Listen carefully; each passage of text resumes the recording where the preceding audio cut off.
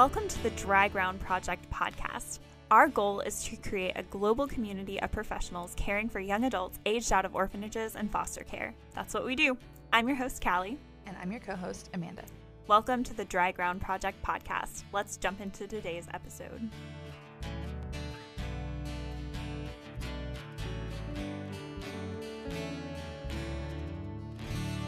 Welcome back to the very last episode of the first season of the Dry Ground Project podcast. Woo!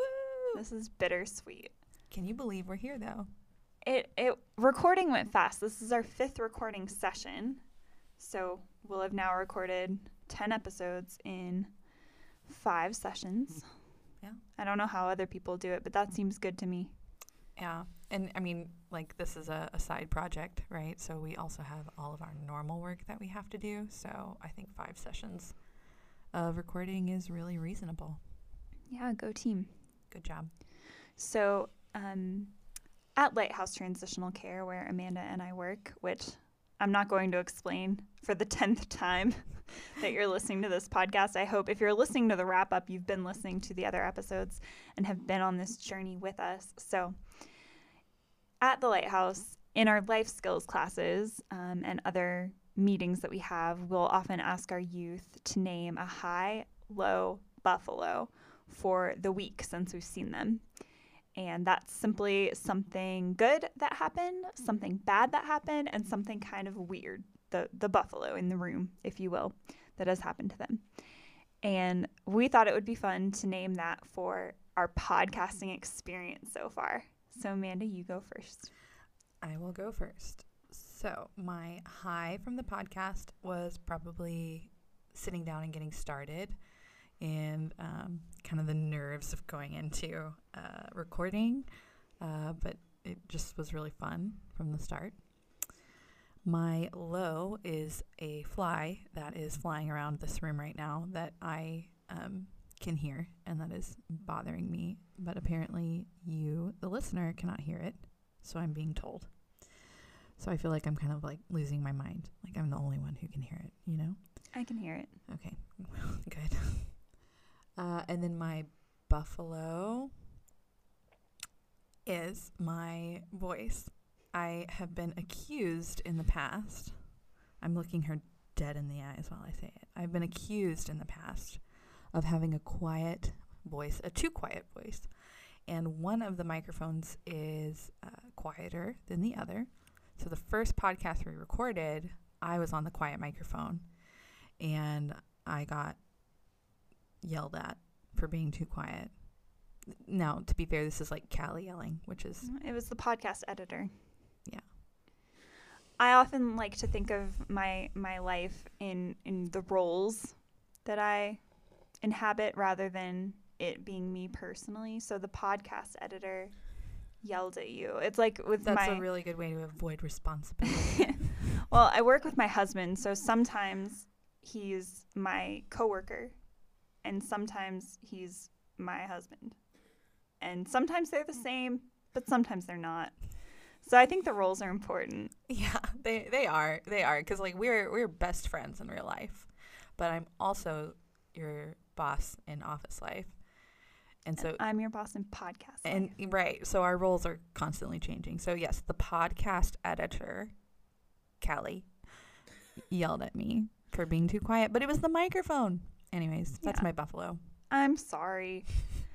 I feel like these things get in your head more than I think they do when I say them. Or, you know, it's impossible to predict what's going to happen, and I can be too blunt.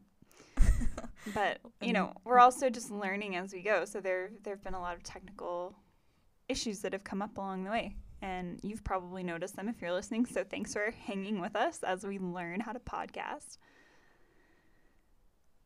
What are your kind of high-low buffalo moments from the podcast? Thanks for asking. I was waiting for you to ask.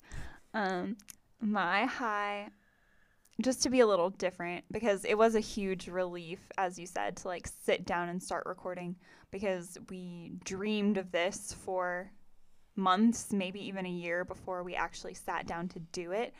I know a lot of people in my personal life who talk a big talk and have big dreams, but never really make them happen.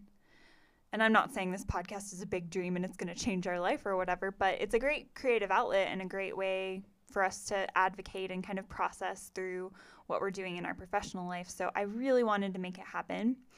And the moment where we sat down to record was a huge accomplishment for us. So pat on the back. But I will say that my high, instead of the moment of sitting down to record, was all the meetings we had to prepare for podcast episodes. Because we often had them at one of our favorite little cafes with our favorite pastry that we've even mentioned on this podcast. It's so good, The y'all. almond croissant. Have we taken you, our producer, for an almond croissant? We haven't taken him. We need to take him. Okay, we'll have celebrate the when end of all the podcast episodes are edited, or maybe for our release. There we go. We will celebrate with an almond croissant. It's the best pastry we've found in Riga. You're probably gonna cry. It's so good. Okay. I have high expectations. Yeah. They will be met. No worries. They are so No good. problem. The low is editing my own voice. I think this is a common feeling for a lot of podcasters, video producers, content creators, that it's just cringy to have to listen to yourself so much and critique yourself. And on that note, my buffalo is just being surprised at the weird things that come out of my mouth when I have a microphone in front of me. I've said some weird stuff, some of which you've heard and some of which is lost forever because I deleted it. So that's it. That's our high, low, and buffalo. Nice. It's a good start to reviewing all of these episodes that we've recorded so far. Mm-hmm. What have we talked about? Let me pull up my notes. Somewhere. What have we talked about? We've talked about what it is like to age out from youth that we work with. We've heard from them their experience and their stories. And that was probably one of my favorite episodes to kind of go back and listen to, just because I am so proud of them and I'm so proud of who they are individually, just like with all of our youth. But it also gave me a bit more of like a hunger for hearing more stories, which is something I would love to look forward to in other seasons, is to hear from people that aren't in our country but are in the U.S. and what their experience was, or just anywhere else in the world. So we talked about that. We heard from people who have aged out. We talked about trauma and books, because we have a lot of material. We talked about kind of the practical side of this work and our partnership with professional resources like counseling and social work. We talked about aging out worldwide, which I think left us with more questions than answers, but it was a good conversation to get started. We talked about how to help and kind of some of the things that you as a listener can do to jump in and start this kind of work and get involved. And here we are. Are you sticking to the episode with our youth telling their stories being your favorite? Yeah, I think it's my favorite because I think it is something that any organization working with young adults who have aged out should make a priority. So to me, it's really important that we're putting their voices at the forefront. It's also really good for them in a safe setting to be able to share their stories and their experiences and to feel heard, right? When we talk with Natalia about giving someone the chance to speak and kind of cry out, and we just are sitting there to listen, like it validated things for me as well, and just giving people a space to tell their stories without judgment and without fear of being hurt. Yeah, I really liked doing those interviews with them. I love interviewing in general. That's something I used to do in my previous professional life, so it's been really nice to explore that again here on the podcast. I think those are my favorite episodes as well, any of the ones where we have guests. I also loved our books episode because, as I mentioned, you can probably hear how giddy I am in that episode to just talk about the books that I love. And I love a good list, too. So maybe we'll make some more lists in upcoming podcasts. That's a good point to make. We're going to take a break now after this season. So we have some time for you, the listener, to leave us feedback on what you want to hear more of and what you liked about this first season of our podcast. Visit our website, thedrygroundproject.org, and get in touch with us to let us know. Yeah, and I think, we loved the interview side of things as well. And I think the point of this podcast is to pull in more people with more stories. And so if you have a story to tell, we would love to give kind of a platform for it, right? And that's... Yeah, we intentionally stayed local to our context here in Latvia for our first season, but we're willing and excited to explore the technology to have remote guests. So we'll see what next season holds.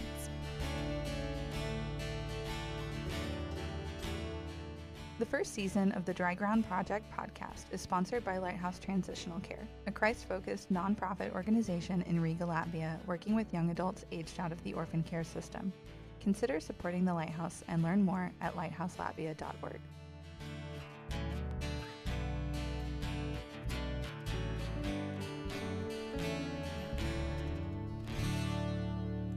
So what are some themes that we trace throughout this first season? What came up over and over? There were a few things for me, but I'll ask you first. Well, the one thing I remember myself saying a lot was that the work is too important to kind of like... To half-ass. Yeah, it's too important, and it's too important to burn out, which is why you have to make sure you're taking care of yourself and your team. It's too important not to research. It's too important not to spend the time and energy learning from the youth and from professionals. So yeah, I think for me, that's always a theme I return to, is like our kids are so worth it. They're worth every ounce of energy that we pour into this work. And if you can't have that mindset, then you won't pursue these other things that are going to benefit them in the long run. Yeah. And I think one of the main things that does benefit them that we talked about a lot is community. And we already knew that going in. So, of course, we're going to talk a lot about the value of a strong community and healthy, safe mentors. But all of our guests, even the youth themselves, brought this up kind of on their own. We weren't poking them with a stick or, This is going to be one of those things that she edits out. We'll see. Hopefully not. We'll see. We weren't putting words in their mouth, I don't think. It's just obvious, and it's something we have to return to and remind ourselves of, that even though we're not professionals, which is another thing we said a lot, we are able and willing to create a safe community. And we have done that, and it's important. Is there one thing or one moment that really stands out for you throughout any of our conversations? For me, I keep thinking of our talk with Natalia and the image of the crying baby. Yeah. It was a really good reminder for me because I think my role more than, well, maybe not yours necessarily, but more than any of my coworkers at the Lighthouse is really administrative, and I need to be either behind a camera or behind a computer most of the time. So it's hard for me to make that switch into connecting time, and to remember that our youth are just little babies crying at us. Yeah, that was a super sweet moment and imagery for Natalia to pull up for us. And I think a couple weeks after we recorded that episode, one of our youth messaged me and was like, "Can I talk to you? And I just need to be like a baby for a second." And I was like, "All right, I have the image here in my head." And she was like coming to me with this, like, the child in me needs to whine and cry about this. And at the end of our conversation, all I said was like, I think what I said was, "Okay, I'm speaking to the little baby deep inside your heart right now. I hear you, and I hear you crying, and you're going to be okay." And she was just like, like it was what she needed to hear. And I think being able to be intentional and say, like, I'm not speaking to grown-up you right now. I'm speaking to this smaller, more vulnerable version of you, and like, you're safe and it's going to be all right. And I think that Natalia kind of giving us that imagery was able to give me the language to communicate that more directly with this young adult. Yeah, I think that's true for everybody. I'm sorry I hurt your little baby self by telling you that you don't talk loud enough. Yeah, I forgive you. Thanks. I whisper quietly into the microphone. I'm dramatic, you guys. It's fine. I think we should talk a little bit about the episode that was the hardest for us. The kind of aging out worldwide and why it was so hard for us. I know probably in the podcast we mentioned that it was a challenge. But why do you think that it is so hard to keep track of young adults once they've left a system? Well, as Datse reminded us when we talked to her, there's just not a lot of follow-up from social workers, from anyone after these youth aged out. As our youth pointed out, there's the switch from, oh, you're a little poor orphan, I'm going to help you, to why don't you have it together? And if that's society's perception, then who cares what the numbers are? They're just going to get lumped into the other statistics that we hear about houselessness, about addiction, about, you know, the social welfare system. And, you know, I think people aren't paying attention to where these people are coming from and what the deeper issues at play are. Yeah, and I think after this, the podcast on Aging Out Worldwide, I was kind of just curious and continuing to look into what data is out there. And one thing that came up was houselessness in the U.S. 50% of the people experiencing that are from the foster care system. But instead of saying this many kids from the foster care system end up houseless, we say this many people that are houseless are from the foster care system. And so we're taking one issue and we're making that the priority, when really we should be looking at why is 50% of this population coming from the foster care system, and what about that system is setting them up for this life. Yeah, and the same thing with the prison system here in Latvia. We know one prison, a boys' prison, that is 70% foster care system, orphan care system. And Latvia doesn't quite have the school to prison pipeline that the U.S. has, but even still, with just those numbers. Also, there are numbers up all over our office whiteboard now about this. Like, this is something we're continuing to think about, and it sucks for me because I have a math learning disability.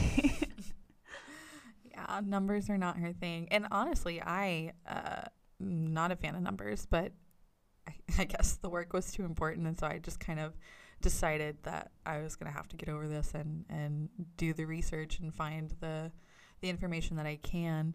One thing I'm passionate about on the side of work as well is collecting this kind of information, because if people don't know there's an issue, they won't help with an issue. And there are issues all over that people just haven't been exposed to. Yeah, and people being rational creatures, numbers speak to them, unless you're me with my dyscalculia. Right. It's real. Google it. Yeah, but that was a super hard podcast to record on that kind of data-driven side, and also I think on this emotional, spiritual side of just the sheer number of kids in the system, in the orphanage care or foster care system, that won't find families. You know, adoption rate is not 100%, and a lot of kids in the system aren't eligible for adoption. So then what's the goal there, you know? Yeah, that's true. I feel like the American Christian community is really waking up to the fact that adoption shouldn't be romanticized like it has been in the past, that adoption isn't easy, that adoption is always kind of a worst case scenario almost. And but is it? I think aging out without a family and without resources might be the worst case scenario. But here we are, meeting it head on. And thanks to organizations like Faith to Action who are advocating for that message of adoption being difficult and that institutional care isn't the best option either. So now that I'm bummed out, we can remind ourselves of talking about self-care, which was in our episode about practical approaches, I guess, to this work. Let's talk about self-care, because I think, we talk a lot about just how hard the work is, and, we're both doing this 40 hours a week. But also just the emotional weight of the work. I mean, I cannot tell you how many times I've gone home like really broken over some of the stories of our kids and what they've had to go through, and the discrimination that they're facing even now as they are trying to figure out their life, right? It's just unfair. It's just absolutely unfair. And it's really easy to let that unfairness kind of weigh us down, and we can uncenter ourselves in, at least I know I can. I tend to be kind of a gloom and doom mindset, I guess. Well, we both get angry, I think. Yeah. And it's funny that you're bringing that up, because I think I've had more anger since we started recording this podcast about the injustice that our youth face. Just things have been coming up left and right. And is this spiritual attack? I don't know. The answer is yes. But yeah, I mean, it's injustice, right? And I think the anger that we feel is like pales in comparison to the anger. Okay. I don't speak any languages. It pales in comparison to the injustice and anger that God has towards this topic, right? And that is in some ways comforting. Like, I don't have to be the maddest person in the room about the topic, because I know that this is a righteous anger, and it's for my kids and the unfairness that they're facing, and the system of this kind of cyclical inheritance that they've been given, right? Like, many of our youth are fourth generation orphanage kids, and knowing that we're interrupting that is going to bring some, I think, spiritual hardship for sure. Do you have any extra self-care advice since we've recorded that episode? You're doing something soon. I am care for yourself. Taking a week away. I keep joking that I'm just going to disappear for a week, which is pretty accurate. But this is something that, like, going into the Lighthouse, I had a year and a half of like vision, prayer, and planning, and like writing and sending it to friends and getting it completely torn apart by my friends that are really analytical. And Callie was one of those. But I would send it to these people that are, they're business strategists, and they're friends that are just critical. And I spent this whole year and a half doing this before the Lighthouse was ever a thing. And when I did that, I was planning 5 years out, kind of hoping I would have time to sit down and do the next 5, and I haven't. And so self-care for me going into this is also just a space to rest, but also a space to have the time to think and pray and plan again for these next 5-10 years, because the work hasn't slowed down at all. So I wasn't able to sit down and think and plan anymore after we got started. So, yeah, it's a way to take care of myself personally and professionally and spiritually. Yep, looking forward to seeing what you glean from that time, and also I will miss you. It'll be a hard week.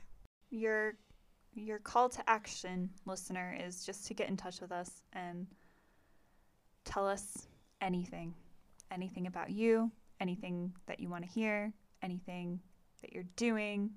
Anything feels like your high-low buffalo. Stretch. High-low buffalo is good. Whatever. We're open. I'll read email all day. I will not, so please email Callie. I'm a fast reader. Fun Callie fact. Yeah, that is. Fast reader, just not numbers. I just realized that we're We're really ending. We're really ending. This is really the end of season 1. Well, I still have at least a week of editing ahead of me, so I'm not going to get emotional yet. And I'm looking forward to releasing our very first podcast and eating an almond croissant. We want to have a word from the producer. Do you have anything to say? Do you want to say your Hilo Buffalo? Oh, yeah. Uh, You have to have a He does. microphone. He has things to say. Okay, this is the second and final word from our producer for season 1. I think the high would be working with Amanda and Kelly to see their passion. It was inspiring, I would say, to see what they're doing, how they would talk, and it was really nice to see they navigating through this podcast. My low, I think, would be hearing the stories of the kids that we interviewed here. It's more from a place of like I was like listening and almost crying because I think it resonates a little bit what you guys talked, like this anger that like, oh my gosh, we need to do something. How can this still happens nowadays? So I would say that's my low. My buffalo. I don't think I have a buffalo. I think the buffalo is that it's really weird just because I'm the only one with the headphones, so I can really hear myself. Okay, you can stop talking now. if it's too weird for you. So it's a new experience. So I would say that's my buffalo. Yeah. Well, you've learned a ton doing this so far, and I'm impressed with your willingness, as always, in all things, to jump in and help. Yeah, I mean, I also expect that everyone who listened to this learned as much as I did because there was a lot of good stuff here. So thank you for inviting me to work with you guys. Thank you. So sweet. It's just a big love fest in here today. I know it is. I love you both, but talk louder. Yeah. Our support group meets after this. We'll cry into our almond croissant. I've never been accused of being a bully. Come on. Well, Look at me. that's why. No. We love Callie. My husband, after I was complaining about being told I was too quiet, jokingly, because everything we do is pretty playful, but he turned to Callie and he was like, good. You should make her better at like everything. Why don't you tell her all the things she's doing wrong? And he just was like all about it. And I was like, I can't handle that. Please don't. Iron is sharpening iron here, though. Yeah, that is true. That's what friendship is for. That's what workplaces are for, I guess, professionally. Mm-hmm. What do I know? A lot. Nah. We're experts. Okay. Well, signing off for the last time. We won't see you in the next episode until after our break. We'll see you in season 2 of the Dry Ground Project podcast, and we're looking forward to it. Yeah, we are. Bye, Amanda. Bye, Callie. See you next time. See ya.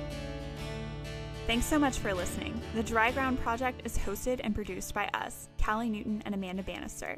Music and production support by Aaron Newton. Sound production and design by Jonathan Neves. Find us online at thedrygroundproject.org, on Instagram at thedrygroundproject, and on Twitter at drygroundproj. See you next time.